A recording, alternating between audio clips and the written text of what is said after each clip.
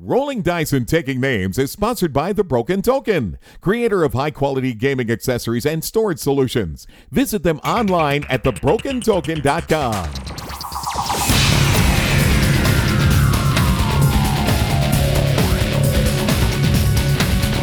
Fill up your tea glass and have a seat. It's time for Rolling Dice and Taking Names. In this squirrel wrangling episode, the guys introduce a brand new segment, review XenoShift, and educate you with another installment of Statistically Speaking. You boys have fun and play nice now.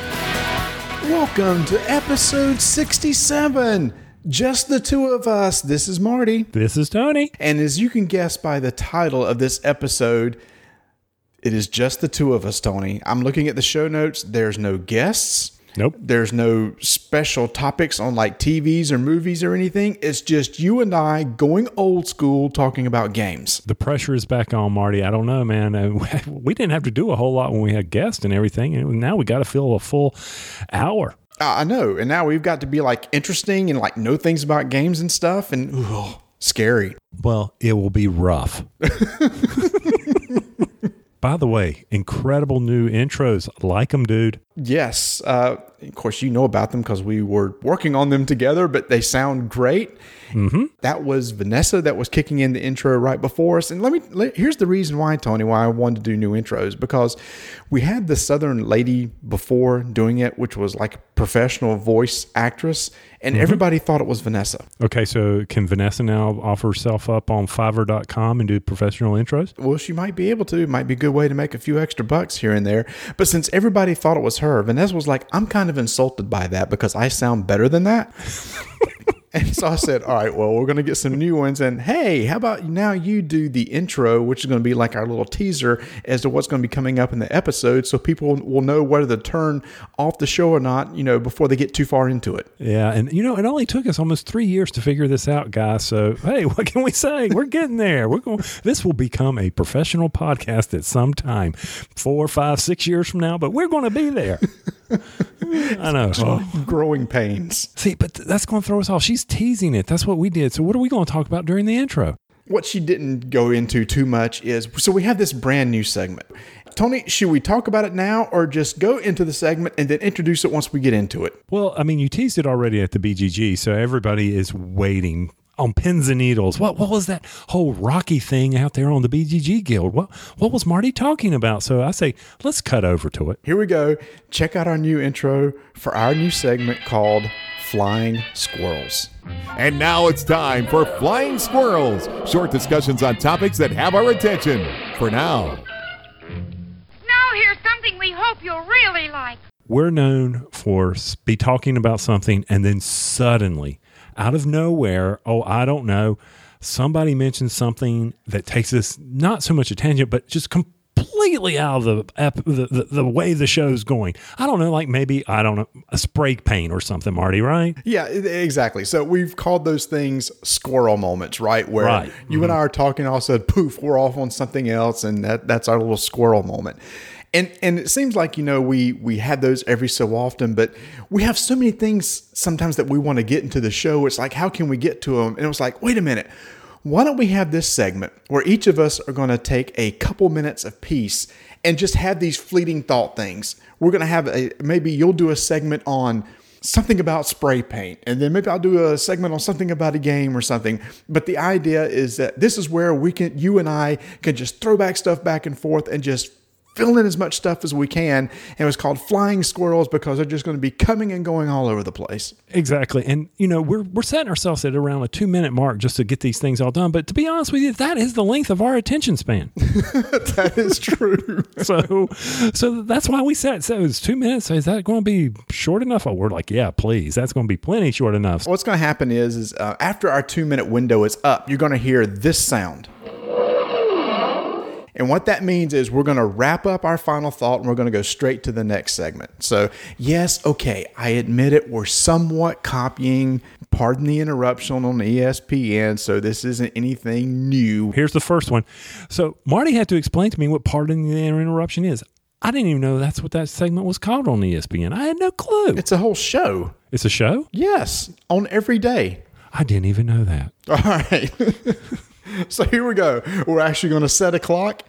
Tony, maybe Yes. why don't you just kick us off with that first segment? So, Marty, for me, I got to finally play a game called First and Goal. It's by R&R Games. Have you ever played that game? I have not. I've always wanted to, but tell me about it because I'm very interested in sports games. Well, it's a it's a basic football game for those who don't know it, and you're really throwing, you're comparing cards. Offense has a deck, defense has a deck, and you both play a card and you compare the plays, and the plays determined based on, for instance, if you do a running play and they do a standard defensive run play like a goal line or something like that, and your run is a halfback dive, then you get to roll a certain dice, a red dice, a yellow dice, a green dice, and a play dice, and the defense rolls one defensive dice. And rolling those dice determines the number of yards. So I'm like, this is kind of an interesting concept, something I would love. It's a 2-player game, though it goes up to 4 players, and I guess you rotate who plays the decks. I don't know. I've only played it with 2 players. But I was like, oh, man, this is something that me and Donna could probably play. She loves football, and so do I. And maybe it's a strategy game where you're simply, oh, I'm going to run here, and maybe I can trick her. And I was really hoping for a lot more than that. But you know what? What? It wasn't all that. Oh, so does it not simulate a football game? It doesn't have that feeling like the bottom of the ninth did with the baseball? It sort of does, but I think what really killed it for me, and I'm sure people love this game, is one, you can add different teams to it. You can buy the expansion packs and things like that. And I think it would be a lot better if I don't know, the dice.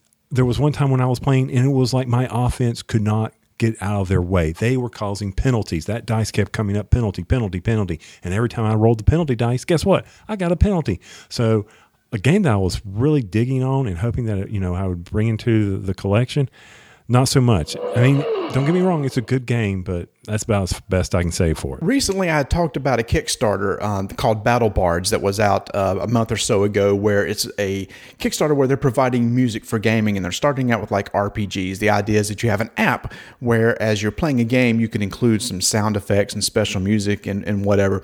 They actually shut down their Kickstarter because of complaints they had with their business model. See, Tony, I was going to go look into possibly backing it, but their thing was they had a monthly subscription. So Right. What it was like, okay, you get this, but now you have to pay like $4 a month in order to use their sound library. And as cool as the thing sounded, it's like, I won't use it worth $4 a month. So they contacted me later and said, hey, just want to let you know, we're restarting our campaign because a lot of people have complained about it. Now we're just going to go to a flat fee. For like starting out for $25, you can just go out and back the app, and you'll have all the music right there for you. And then you can buy additional modules on top of that. So that's a much better business model. That Kickstarter is going on right now. It's Battle Bards. If you have interested in backing it, it's probably one I'm going to back because I would use it in my RPG sessions and stuff. But Tony, there is another Kickstarter that just started, I think that you're going to be very excited about. Have you heard about Defenders of the Last Stand, the new co-op game from Richard Launius? I saw Lance tease it on Twitter today, and of course we're recording on May the 13th, and I can't wait to go watch it. I have not seen anything on it. Yeah, I was talking to him kind of offline. He says he really likes it. He says this is a good game. And I know you play Defenders of the Realm and like Defenders of the Realm, so this might be something might be right up our alley. And, Richard Launius, I love that guy and love his games. Right. And, that this is going to save me because, I was talking about doing an Elite project from Artipia Games and how much it costs and how it was a really cool co-op. This may keep me from doing that just because this one's coming out. And I'm so happy they're bringing it out while there's still time on the Artipia game. But I'm really looking forward to seeing that. Have you seen the video? I have not, but it hasn't started on Kickstarter yet, but it will by the time this is out. So go check it out, Defenders of the Last Stand. Speaking of Kickstarters, let me just say this about a Kickstarter. First off, guys, if you're launching a Kickstarter, I appreciate you putting the prices on one side, Marty. You know what I'm talking about over here. You got all the prices right there, right? Right. Well, if you don't include your shipping there, don't bury it later in the backer thing. Make it up front. I mean, case in point. So we recently backed the Dice Hate Me game, bottom of the ninth. And right there, it says $20 gets you this game. And oh, by the way, in there was shipping. Now, you had a different experience, didn't you? Yeah, yes, it was XenoShift. I totally missed an email that said, oh, by the way, yeah, you've backed this, but now you got to pay for shipping. So everybody else was getting their XenoShift copies. And I was like, well, where's mine? So I contacted them. They were very quick to respond back. They said, well, you haven't paid for shipping yet. It's like, well, where did that come from? And I guess there was an email email. Maybe it ended up in spam. So they sent me a link, and I went and paid for it, and they immediately shipped it. But why can't I just pay for shipping right when I check out? Exactly. And I think that's the big thing is if you're going to do that, make sure it's up front. I mean, it may have been buried somewhere, Marty. I mean, Lord knows these Kickstarter pages don't scroll forever, do they? Well, no, but that's not it. It's like when time comes to sign up and pay, when you pledge, why not go ahead and let me pay the shipping? I guess maybe if you change addresses, but okay, then you contact them and change the shipping cost. But I don't know. Again, probably just missed the email. It's my fault, but it kind of bothered me.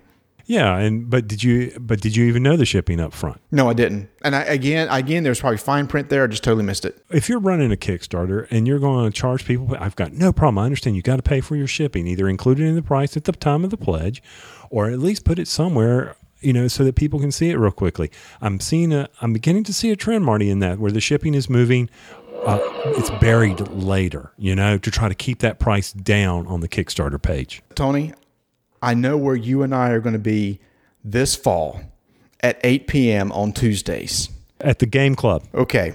So on non-Game Club nights, when this is being DVR'd at the home. Oh, okay. Have you seen the trailer for the new Muppets TV show? Yes, I have. Oh, my goodness. That looks hilarious. Now, for anybody who's listened to our show, Tony and I are huge Muppet fans.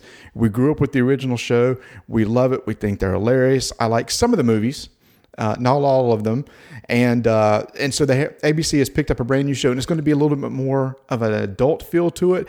But what I love how they're doing it, they're shooting it like The Office, which is the thing where it's like a camera following them around, and then they have these side things where they're like doing little interviews on the side. And if you go watch the trailer, they kind of show that, and then they're actually making fun of that, which is even more funny. Oh, yeah. I did not like The Office, and once again, that's the difference between you and I. I never did like The Office, never have. But, I mean, I like the fact that they're making fun of it, and I still... Just watching the trailer and you see the little rats walking behind Gonzo and things like that. I love that. But I just, the whole thing. And then, of course, they got Waldorf and Statler, our heroes who we model ourselves after at the end of it, ripping off buttons.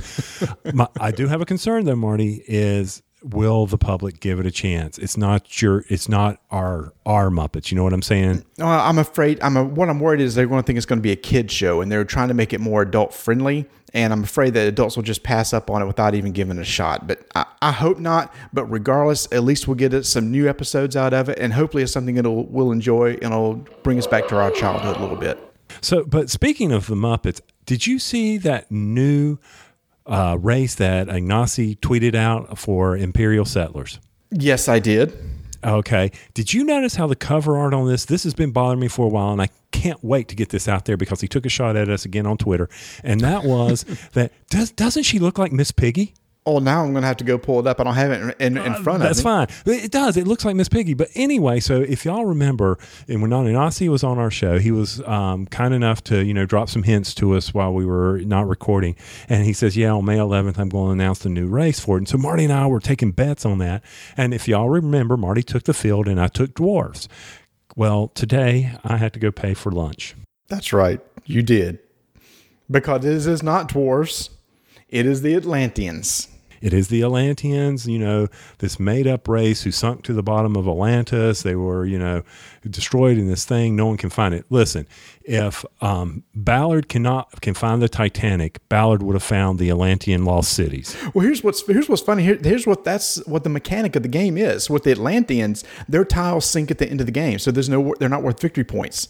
You have to get victory points during the game for them because the tiles actually go away, which is kind of cool. That is cool. But now I can give a little background story. So when we did the episode with Ignacy, during the episode, I had to edit in and say we had to remove the part where we talked about the races because Ignacy was not ready to tell us. And during that segment, he didn't tell us who it was, but we were having fun with Ignacy where we started guessing. And yes, I actually said Atlanteans. As I was throwing out some things, I said Atlanteans, and he just had this weird grin on his face. And I was like, I didn't really think anything until later on he came back and said, yeah, can you edit this out? Because, by the way, it's Atlantean. So anyway, yes, I won the bet. I very much enjoyed my chicken today, so thank you very much. So I finally got to play a game that I've always wanted to play, and it's been out for a very long time, and everybody's always talking about playing it and enjoying it and have complete sets of this. I'm talking about Memoir 44 from Days of Wonder. Now, Tony, you actually picked this up for me. Yes, I did. At the Barnes & Noble 50% off sale, where I got it for $30, which is a great deal for this. And granted, this is like a light strategy game that mimics the World War II theme. The reason why I got it is because I thought it might be interesting to go play with my dad. My dad doesn't do a lot of gaming, and I think part of the reason why somebody might not get into it is because the theme just doesn't really, they don't understand the theme. I mean, imagine, let's say, we talk about Imperial Settlers. If I was to throw that in front of my dad, it's like, what's going on with these 4 different factions, whatever. He can understand Germans versus the Allies with tanks and soldiers shooting each other, right? So It's a little bit easier thing to grasp. So I have been playing that a lot. I've played it with him. I've played it with my sons a lot. I love all the scenarios that they have in it. It's pretty straightforward. You put a card down. It tells you what section of the board you're fighting in. You move a unit. You roll some dice. You fire. You try to kill off the other units. Very straightforward. It's a very tactical game.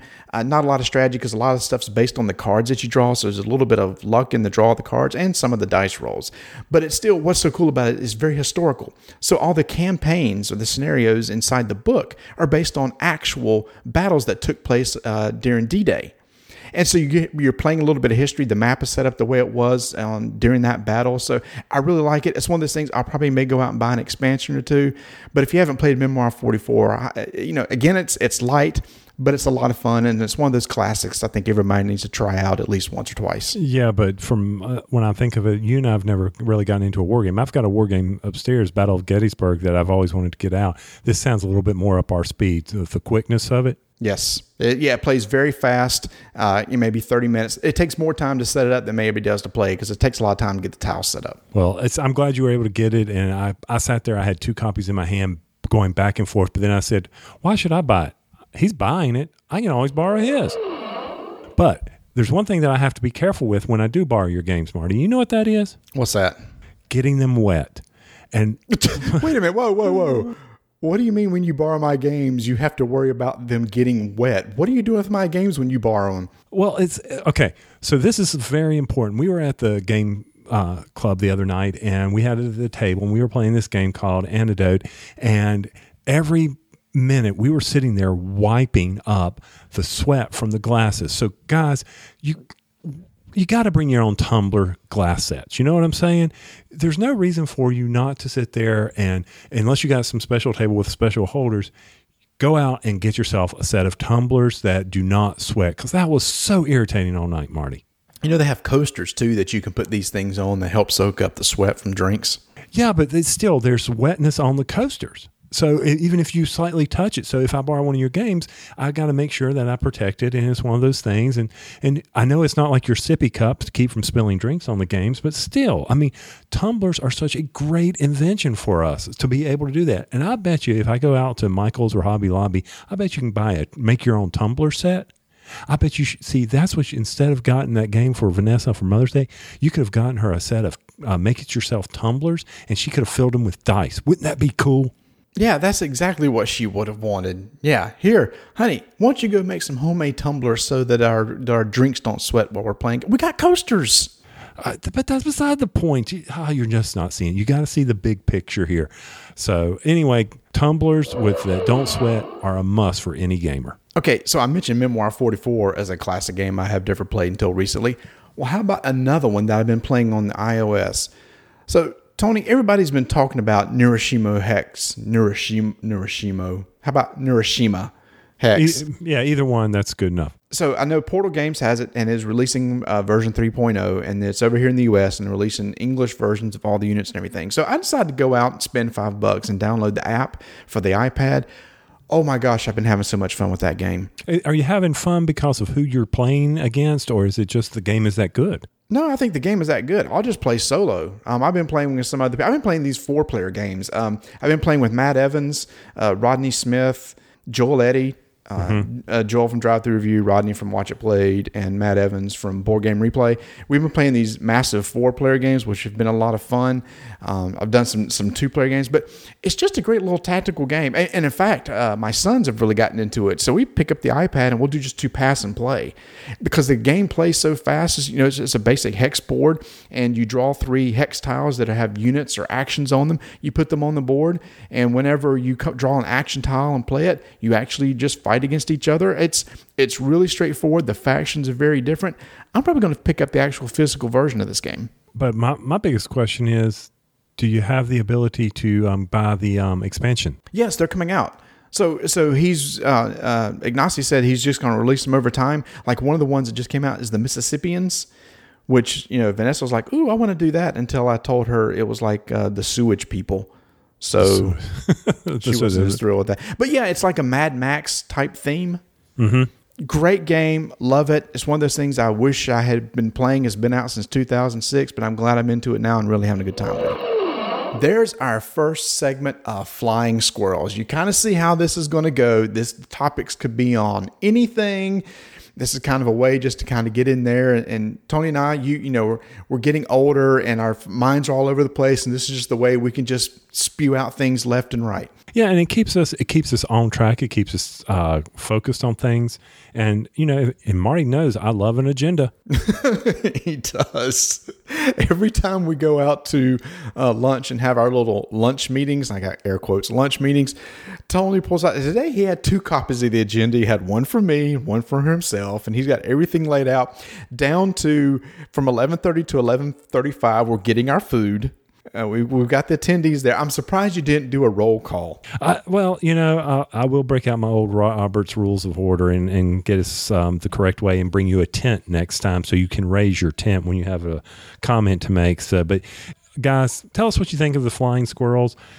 We think they'll work out really well, and it will keep us seriously. It'll get some real thoughts out there, and we won't be belaboring points, Kickstarters, and then who knows where this will go. But this doesn't mean we won't have any more squirrel moments. Oh, there will always be squirrels. It just means these are a little bit more planned. Yes, there are squirrels in the attics here, people. Is it all over, Rock? I guess so. Tony, in your little rant earlier, we'd mentioned about the fact about I had gotten XenoShift recently, and I had a problem with the shipping and everything. But yes, I finally got it. This was a game from Cool Mini or Not that I got to see at the CMON Expo last year that came out on Kickstarter, and I had to back it. It is a fun little deck building game with a sci-fi theme. And the thing that kind of drew me into it was the fact that it was supposed to be like a tower defense game. The idea is that you are building up your units to go and fight against these aliens that are trying to come into your base. And each of you is responsible for a certain section of the base as the aliens come in and try to kill them off before they end up destroying the base. I thought that theme sounds really cool, so I picked it up. It's a game that is for 1 to 4 players, so there is a solo mechanic, and it says it plays 60 minutes. That is so far not been the case for us, but that's what it says on the box. And Tony, you came over here. You got to try it out. I mean, it's a pretty straightforward deck building game, right? Oh, yeah. It's a very straightforward on the deck building side of the house. I mean, hey, look, there's a market. Go out and buy stuff in the market. Do you have enough credits in your hand, or whatever term you want to use for money? It's money. So, go out. Xenocythum. Sure, whatever. Credits, money. It doesn't matter. You can call it whatever you want. Well, that's what they call it. Fine. They can call it that. I'll give them that. Okay. So we won't refer to it by its real name. We'll just say resources of money. Or okay, is that what you're saying? Okay. Because later you're going to get me on it and say, well, dude, and I'm going to say, I got no clue on that. I'm going to replace it anyway with things that clink. But I know that wouldn't be, I'd break the mechanic of the game of the cards. But yeah, I mean, you're right. It's a market. You go out and buy stuff. Now, one of the neatest thing I think about this game, Marty, that I really, for me, I like the fact was that at the end of each round, you got money right then, right? At the beginning of each round. I meant the beginning. Yeah, at the beginning of each round. Yeah, so like most deck building games, everybody starts out with the same cards. You got like basic units and money, and then you play your money to buy cards. And at the beginning of each round, you automatically get some money. The game is broken up into 9 rounds, and every 3 rounds you get a certain denomination of money. The first 3 rounds, at the beginning of each round, you get 1. Second 3 rounds, you'll get, I believe it's 3, and the last one's 6. So yeah, that's really cool. So if you didn't get lucky and draw any money into your hand, you're guaranteed at least to get some at the beginning of the round. And the market's kind of neat too, Tony, in the fact that you can't buy anything that you want anytime. Right. Some units and stuff don't come into play until you get to a certain round number. So for the first 3 rounds, there's a line of units you can get. The second 3 rounds, there's another line of units. So you now have 2 lines to choose from. And then you have another line of units when you get to rounds 7 through 9. So I like that mechanic. It's like you just can't get anything you want. You got to kind of start with your basic units and kind of go from there. Yeah, and also in the marketplace, certain items are instances or their technologies, and you have to keep all that in mind. So yeah, I like that too. I like that ability. And the other thing I really like about it as you move through those various rounds or phases of the game is how you can call your deck. Turn these numbers of Xenosatham. Yeah, Xenosatham. See, I can't say it. I do better luck pronouncing Shevchik than I do that one. So anyway, from that standpoint, if you have 2 of those, then you can get. It's of equal value. It's not like you're getting more by turning those cards in. It's the same value, but you've gone from 2 cards to 1 card, so you can recycle your deck. The same thing with the military guys, the troops. You turn in this number, and that reduces the cost of buying your next one. I really like that mechanism in that game. You didn't have to worry about culling the deck. Let me see if I can say that in fewer words for people who are saying, what? So each of the currencies, the Xenosatham cards at the bottom say after a certain round, from your discard pile, you can turn in X amount to get 1 of something. So for example, when you get to round 4, you can turn in 3 single Xenosatham, or I'll just say resource cards, 3 resource cards and get 1/3. Turn in 3 cards and get a 1/3 value. So like you're saying there's less cards in your deck, which is a great way to call the deck. And then also you said your basic units that you start out with, you can discard those out of play in order to reduce the cost of units. Okay, and I'll say it even easier. It's got a great mechanic for culling your deck. All right, so top that one, big boy. One thing I really like too is when you buy a card, it doesn't go in your discard pile. It goes into your hand so you can use it immediately. That's something that we liked with Shadowrun Crossfire. So this has the same sort of mechanic. So when you buy that piece of equipment that you want to attach to your unit, you can attach shields to your units or better weapons. You can get it and do it immediately. So we've talked about the market. Let's see, what do you do with those cards once you got them in your hand? So every player in front of them has this little tableau, and there's a section for 4 alien cards and 4 unit cards. So there's 4 alien cards on the left side by side and 4 on the right. And after you put them down, they're right beside each other. So you got the rightmost alien card side by side with the leftmost unit card. Those 2 guys fight each other. And the idea is when one of them is destroyed, the rest of the units behind them slide down. The units will slide down to the left. The aliens will slide to the right. And then the next 2 guys combat. Your whole goal every round is to wipe out all the aliens that have come into that lane. And if you don't, any aliens that are left over do direct damage to your base. If the base gets down to 0 health, the game's over. Did you mention how you win? You win after getting through 9 rounds with still having some of your base health left. We won that game. It was pretty good. We got down to 1. It was pretty nail-biting on the last round, but we won it, and you walked away with a satisfied customer here of victory. We won a battle for mankind there. Sorry about that on the stuttering of words. But so what I really thought, Marty, when we were playing this game was, what I enjoyed was the co-op. Hey, I can throw a grenade where your guys are. I can help you, So, or I can send one of my troops over to your area of combat to help you out because your draw wasn't as good as mine was, or I'm stacked full of guys over here. That was a really neat mechanic. I enjoyed that in the game. And what you're referring to is the fact that if I have a unit in my hand, instead of playing it to my lane in front of me, I can play it to yours. But the thing is, though, it now becomes that person's unit. It doesn't come back to you. It's now them, then they control it. And like you said, one thing that kind of threw us off is thematically we were thinking all of us were in separate parts of the base. So like our first game after we were going through the rules, we didn't realize that I could take a grenade card from my hand and chunk it all the way over to another part of the base for you to use, but you can. Mm-hmm. And in fact, even your units, like you have medics and stuff that can soak up some damage for you. You might could do it and help somebody else on the other side of the table. So it's very co-op-y in that aspect of it. The fact that your units and your stuff in your hand can help other people as they're playing, which I really like. So you really have to, during the market phase when you're buying stuff, try to coordinate. Make sure that you want everybody to have every unit you have to have an upgrade for a weapon, which does more damage, and shields, which gives you more health. Basically, the combat on this is really simple. You compare your strength of your attack against the alien's health, and vice versa. And if it exceeds it, they're gone. So the combat's very simple. It's just the interplay of the cards that you can do as you're going along to try to put the combat into your favor. When you say thematic, it's like, how can you do that? Well, think about it. You're redeploying your troops. You're helping one another. You're on the walkie-talkie. Say, do your fire over here. Throw the mortar this way. So to me, it really didn't bother me from, some people may say, hey, that theme just doesn't work with me. Hey, you're in a base battling monsters. You're going after, what's the movie, Marty, that this reminds me of? You know the one I'm talking about with the bugs? Oh, exactly. Dude, the cheesy one. Yes, that one.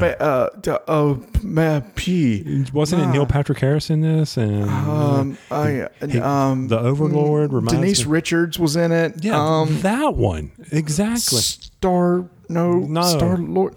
So anyway. Yes, you're welcome. So he's looking it up right now. But to me, I love my co-ops, guys. I love my deck builders. Starship Troopers. That's it. That's the one. Oh my gosh, we're so old. Yes, Starship Troopers. Yes. That's what it reminded me of. It was kind of neat. And one thing, from the villains that are coming in here, as the waves get different, you're thinking when Marty says you battle the first one on the left, so I'll just put my heaviest infantry up front so he can just wipe through all of them. Later rounds, suddenly they get tricky, and those monsters will start attacking your flank. So yes. It's not just like putting your best front forward right there. You can't your best face forward. Your best front forward. Go with it. You can. I'm counting on you for coming up with movie titles, and you've almost messed me up there. So now you've got to put your guys not only in the front, you got to get some good guys in the back in the later rounds. And when we were playing, I figured that out. And sure enough, on my round, I had a good guy in the back. I didn't face any of those monsters that came in and attacked your rear. And that sounds painful. It was awful, but we survived. And speaking of the aliens, so there are 3 piles of aliens, and there's a certain stack of aliens that will attack you in the rounds 1 through 3. A little bit harder group of aliens attack in 4 through 6, and then even harder 7 through 9. But each one of those has 1 or 2 boss cards in it, which are really tough to fight. So as you get better units, as you go up through the rounds and you get better units, well, then you're also fighting tougher aliens too as the battle rages on. And they do get sort of tricky in what they do. They can jump around like you said, and they'll attack the back instead of the front, or either they'll jump to the end of their line and give everybody +1 health or +1 attack, and you got to fight all the way through to the end in order to fight that last alien. But I'd also note that in this game, the action sequence, not the action, the timing of things, how some games will, you got to be right at this window or right at that window. There weren't that many windows. It's when a card's revealed, that's when you got to do something, or this is an instance, and an instance is at this time. I mean, it was very simple mechanics. So, guys, I know, if you really want to see how it's played, Rodney Smith over at Watch It Play, you got 22 minutes to give up. He does a great job explaining it. But, if you enjoy deck builders and co-ops, you may want to consider this game. I mean, Marty, what do you think? I mean, are there any cons? Yeah, well, so let me just go over a couple of the pros and cons. I think we've already said some of them. The game is easy to learn. You talked about the culling mechanics. I love that. I detest games when it's very hard to cull your cards. There are deck builder games, and all deck builders are this way. Eventually, those starter cards that you have, you want to get rid of them. And sometimes there's some games that just don't have a very good mechanic for getting rid of them. This is a very easy way to get rid of them. Love that. The cards you buy go straight to your hand. It's not a very brutal co-op game. Tony, when you and I played, yes, it was very intense as we had one life left on the base before we won. I've played another game with my family. We only had 4. But I feel going into it, I have a better chance of winning than say, XCOM. I understand. Mm-hmm. You love that game, don't you? It seems to be less luck-based. There's no dice rolls or anything. The only luck is maybe with the aliens you'll pull out of the deck. Mm-hmm. You can work through your own deck pretty quickly and build up some decent units. And if a unit survives the fight, they actually stay in the lane to fight again the next turn. Mm-hmm. So they don't go away. So I kind of like that mechanic. But I do have some cons. Now, first off, I said that it took 60 minutes to play. I have never played this game, playing a full game and getting all the way to the 8th or 9th round in less than 1.5, 2 hours. And our games now go by pretty quick because we know what we're doing. But you spend a lot of time talking and strategizing. Hey, you need to buy this. Let me buy this and whatnot. And then when you actually go to the fighting phase, there's a little bit of downtime as you go around the table and everybody resolves their fights. True, you can help them out, possibly from your hand, but more times than not, you're just going to be waiting for them to finish their turn. So saying that, I think the perfect number for this game, it plays 1 to 4. I think the perfect number is 3. I think 3 gives you a good chance of winning. I don't like playing with 4. To me, it just takes too long for everybody to go through their attack phase and just drags it on. I just don't think it needs to go on any longer. I cannot imagine that game with 4 people. I think that would so when you and I, we played with 3, right? And it took 2 hours, right? Yeah. And we were moving at a pretty good clip. Oh, yeah, the attack phase was over. Even there wasn't, when you say downtime, because you were familiar with it and we're familiar with this type of game. I mean, we were going, well, I'm going to do this. Does anybody have a grenade? Yes, I do. Okay, well, why don't you go ahead and do that? Da, da, da, boom, boom, boom, boom. We were done. And it was still 2 hours. Now, I'll admit it was learning what the cards did, slowed us down, reading the cards. Yeah. It didn't feel like 2 hours. No. After we finished it, I didn't feel like I'd played 2 hours. So that's not a bad thing. I just don't want people to read the box and go, oh, great, 60-minute game I'm going to play. May not be 60 minutes. I'm with you there. So for me, the pros on this game were co-op, like I've already said, deck building, loved it. For me, I think the cons, the artwork just, it didn't grab me. Really? Because I think the artwork is really good. It's really, of course, it's great artwork. I mean, my gosh, it's a board game. It's going to be. Well, I'm confused. It didn't grab me. It did not grab me. I'm not saying it's not good or anything. The artwork did not grab me. That's different. You walk in and you look at a Picasso. Did that grab you? Most of the time when I look at a Picasso, I don't know what I'm looking at. So. Exactly. So I'm like, I felt like the alien cards were too dark. I couldn't really distinguish the two, like the slug versus the swarm or whatever they were called. They were too similar to me. Maybe if I seen them a lot more than that, if you keep playing and playing, that you'll immediately pick it out. But the same ones kept repeating, so it wasn't like I only saw it one time. You know what I'm saying? Yes. But it was very good artwork, but it didn't grab me. I do have one more con though. So I did say that one reason I bought this game was because I wanted the tower defense mechanism. It didn't really give me that tower defense gameplay that I was expecting. And, I love tower defense video games, and I was kind of wanting that, and it kind of had that feel, but I was wanting something a little bit more. And then I started thinking about it. And then, Tony, I was talking about you this day at lunch. I would love to see a board game, a regular board game where you have like aliens walk in one side of the board and they just keep going in a straight line until they get off the other end. And if so many aliens walk off the board, the game is over. But like in a real video game, you deploy units and stuff to fight against the aliens, and you can actually alter their path so they take a longer path to have to get off the end. But along the way, you still got to keep dinging them, and they're shooting you back and stuff. I was kind of picturing that in my mind. And now that I said it, I wish somebody would design that game because I think that'd be kind of cool. Right. So it kind of let me down when I was really wanting this tower defense style game, and it really It's kind of tower defensey, but not what I was thinking. So on the RO scale, talk to me. For the RO scale, I'm going to have to give it. It's a good game.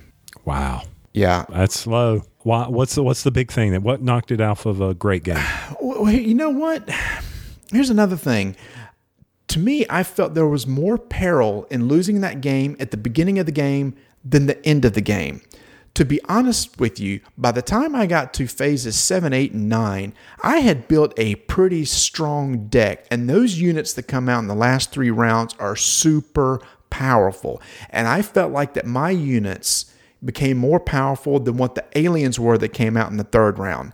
But when I have really, really weak units at the beginning of the game, they were just getting slaughtered by the aliens that we were seeing at first. So for me, I felt if I could survive the first few rounds, by the end, I was probably going to be okay. And even in our game, when do we take most of the damage? In the first half of the game. Right, yeah. You remember, we spent the last 3 or 4 rounds with less than 10 hit points on the base left, and we still won.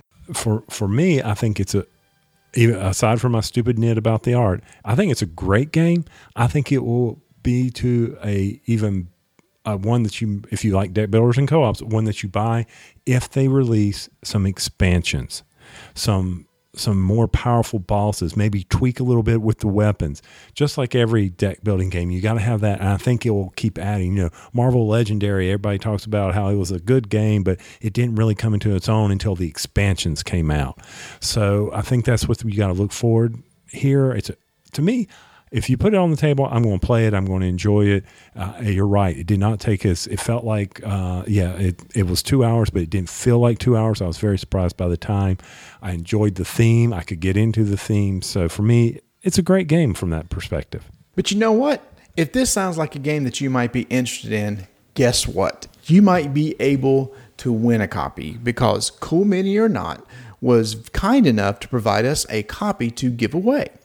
So what we're going to do is we're going to be giving away a copy of this game, and Tony and his infinite blog writing skills and survey creating skills is going to go out and create a contest, and there's going to be a link on our website, and also we'll put one in our BGG Guild where you can go out there and answer this simple question. What is your favorite deck builder? Just a simple question, curious what people like. And by doing that and giving us your email address, which we will not share with anybody, we'll put you into a drawing and you will be able to win a copy of Xenoshift. But Tony, unfortunately, because of shipping cost, we're going to have to limit it to the U.S., aren't we? Yes. Unfortunately, we always got to limit it to the continental United States. And for that game, it's a pretty stout game. So it's pretty heavy. It's a pretty big box. It's one of those things that if you have interest in it, definitely go out and try it. You may like it. And again, we have the contest going. This contest will end on Tuesday, June 2nd. And after that, we will pull one and pick a winner. And again, it's for U.S. only. Guys, outside the U.S., I promise you in the future, Tony and I are working on something where when we do contests, we can include anybody across the world to be able to potentially win. So Xenoshift, I give it a good game. Tony gives it a great game.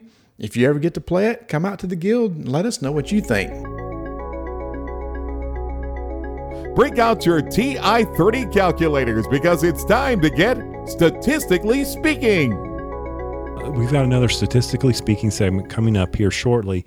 And I just want to remind you that the last time Taylor was on, he was talking about dice. So I want to put it in context. We're going to continue our discussion about dice and what we mean by expectations. And now pay attention because you might learn something in here, and heaven forbid you learn something from our podcast. Taylor has come back on the show. He didn't get enough the first time, and so it's time again for another segment of Statistically Speaking. Taylor, how you been doing, man? I'm doing pretty good. Thank you for having me back. Well, like I told you before, this is a commitment, and you're stuck now because we're going to really go into it this time. Because on the last segment, when we ended on something you were telling me about called expectations. Do you remember that? I do. I remember it like it was yesterday.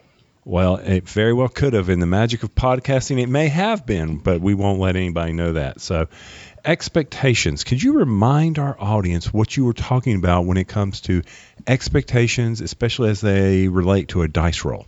Yeah, so expectation is just the average result you think you're going to encounter.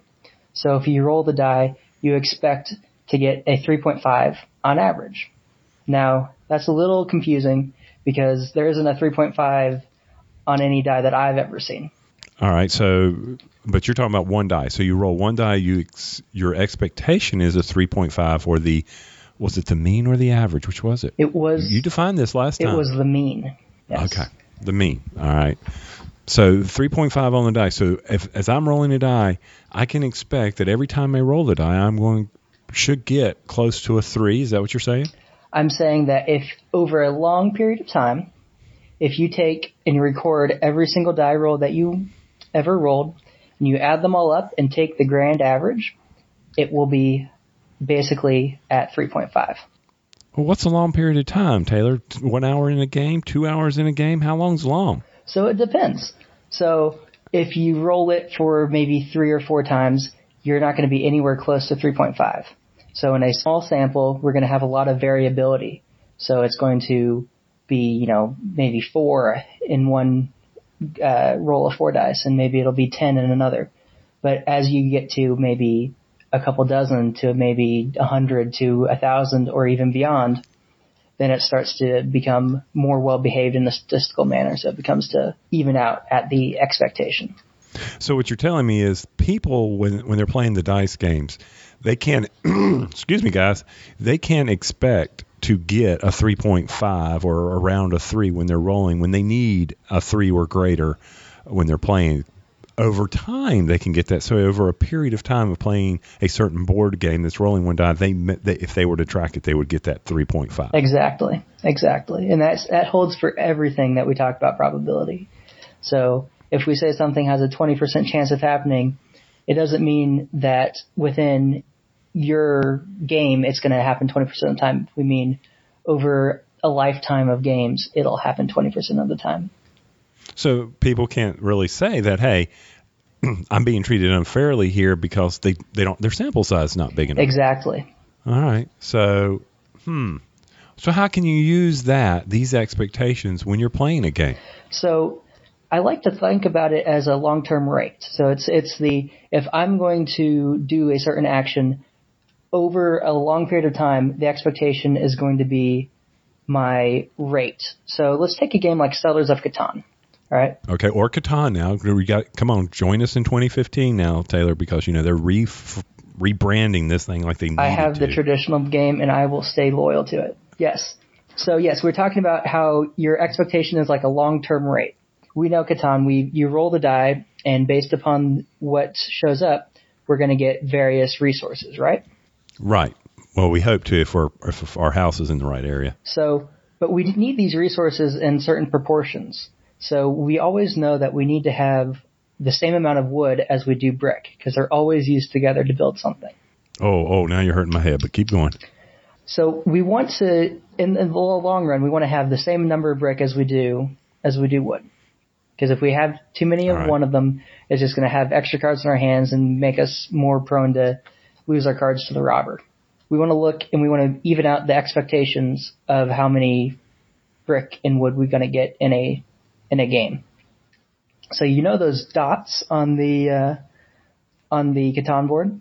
Yeah, I know exactly. The ones on the bottom that tell you how much it's going to roll. That's how I equate. If there's more dots, then I'm going to get that number more. But basic stats taught me that. What is that all about? So those are the relative frequencies. So if it has 2 dots, it's twice as likely to happen as the numbers with 1 dot. And it's half as likely to happen as the ones with 4 dots. Wait. So what you're telling me is the dots mean more that's 2 times versus like the one that's got 4 times. It's going to happen 4 times as much? Indeed.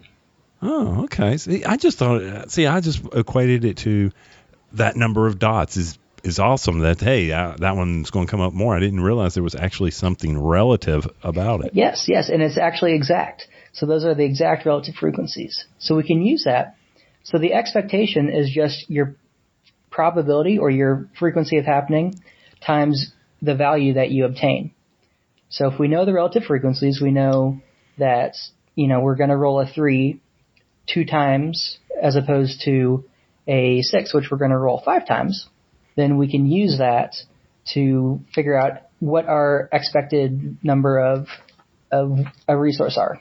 So say I have a wood on a 3 tile, and I have a brick on a 9 tile.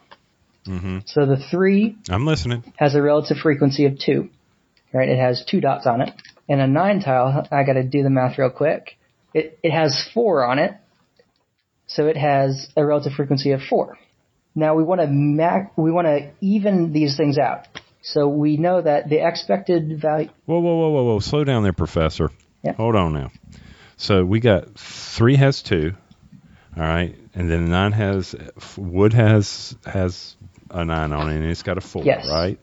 Everybody, get out your paper at home, okay? And the 3 has brick on it, okay?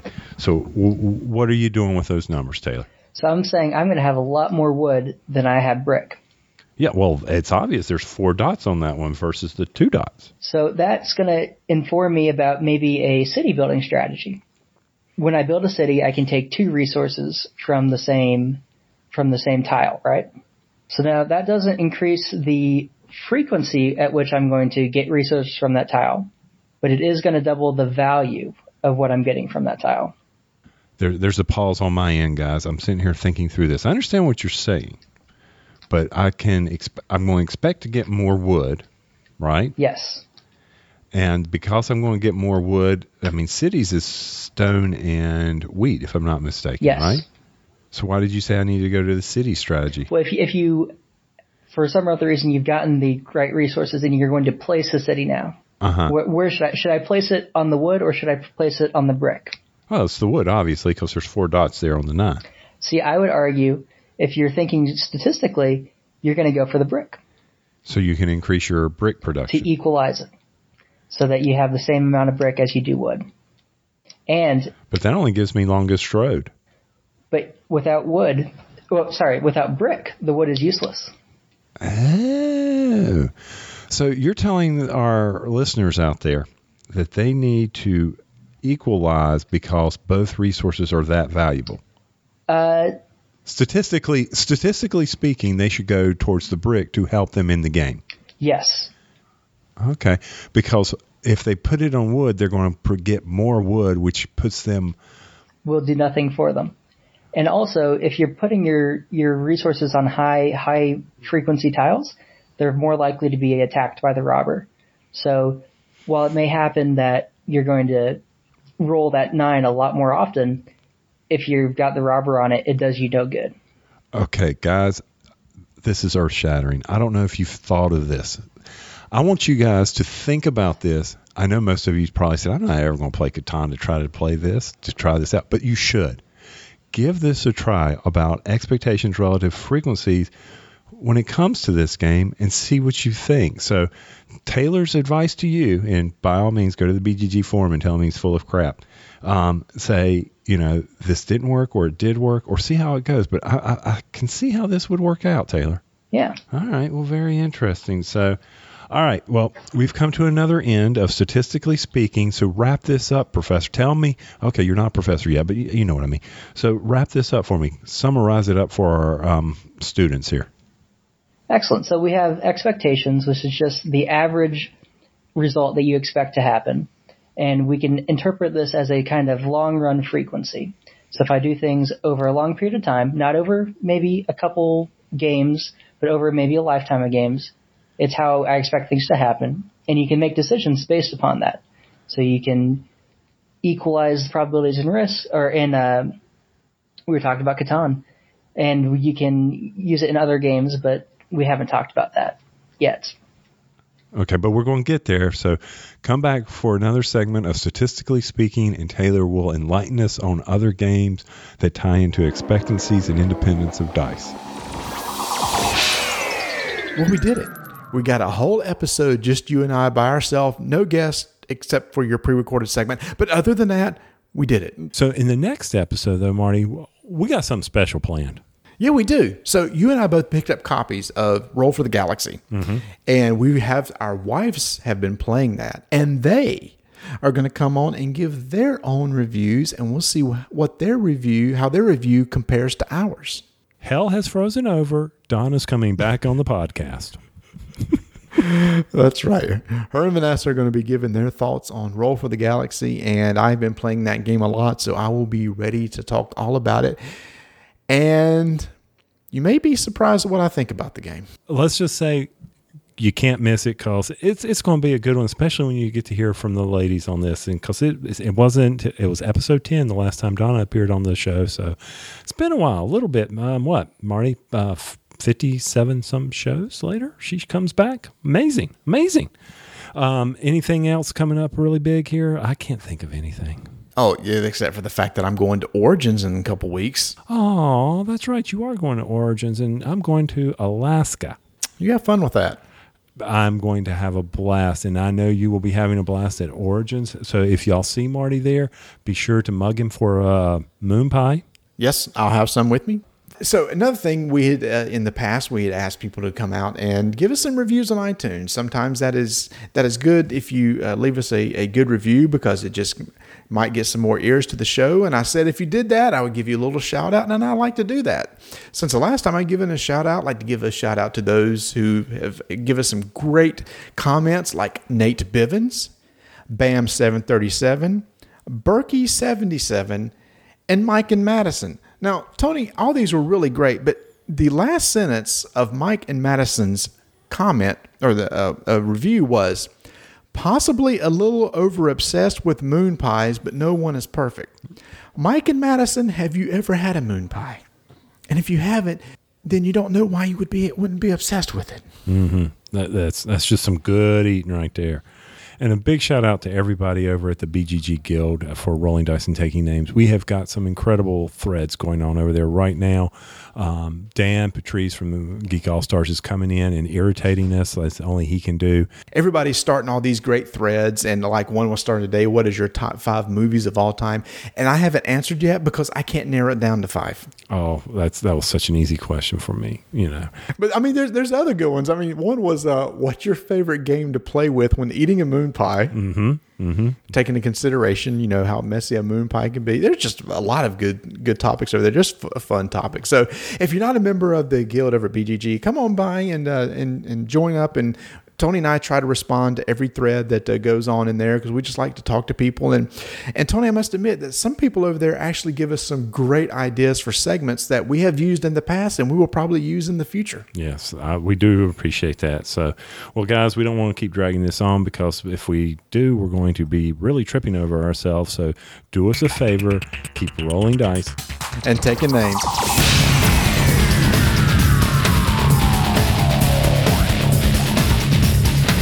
Thanks for listening to RDTN. Follow us on Twitter at Dyson Names. Visit our website, RollDiceTakeNames.com. Subscribe to our YouTube channel, Roll Dice Take Names. Visit our BGG Guild. Like us on Facebook. You know, Marty, with all the new intros and outros that you did for us, we could really improve this whole show if we just changed the ending. How's that? By putting it closer to the beginning.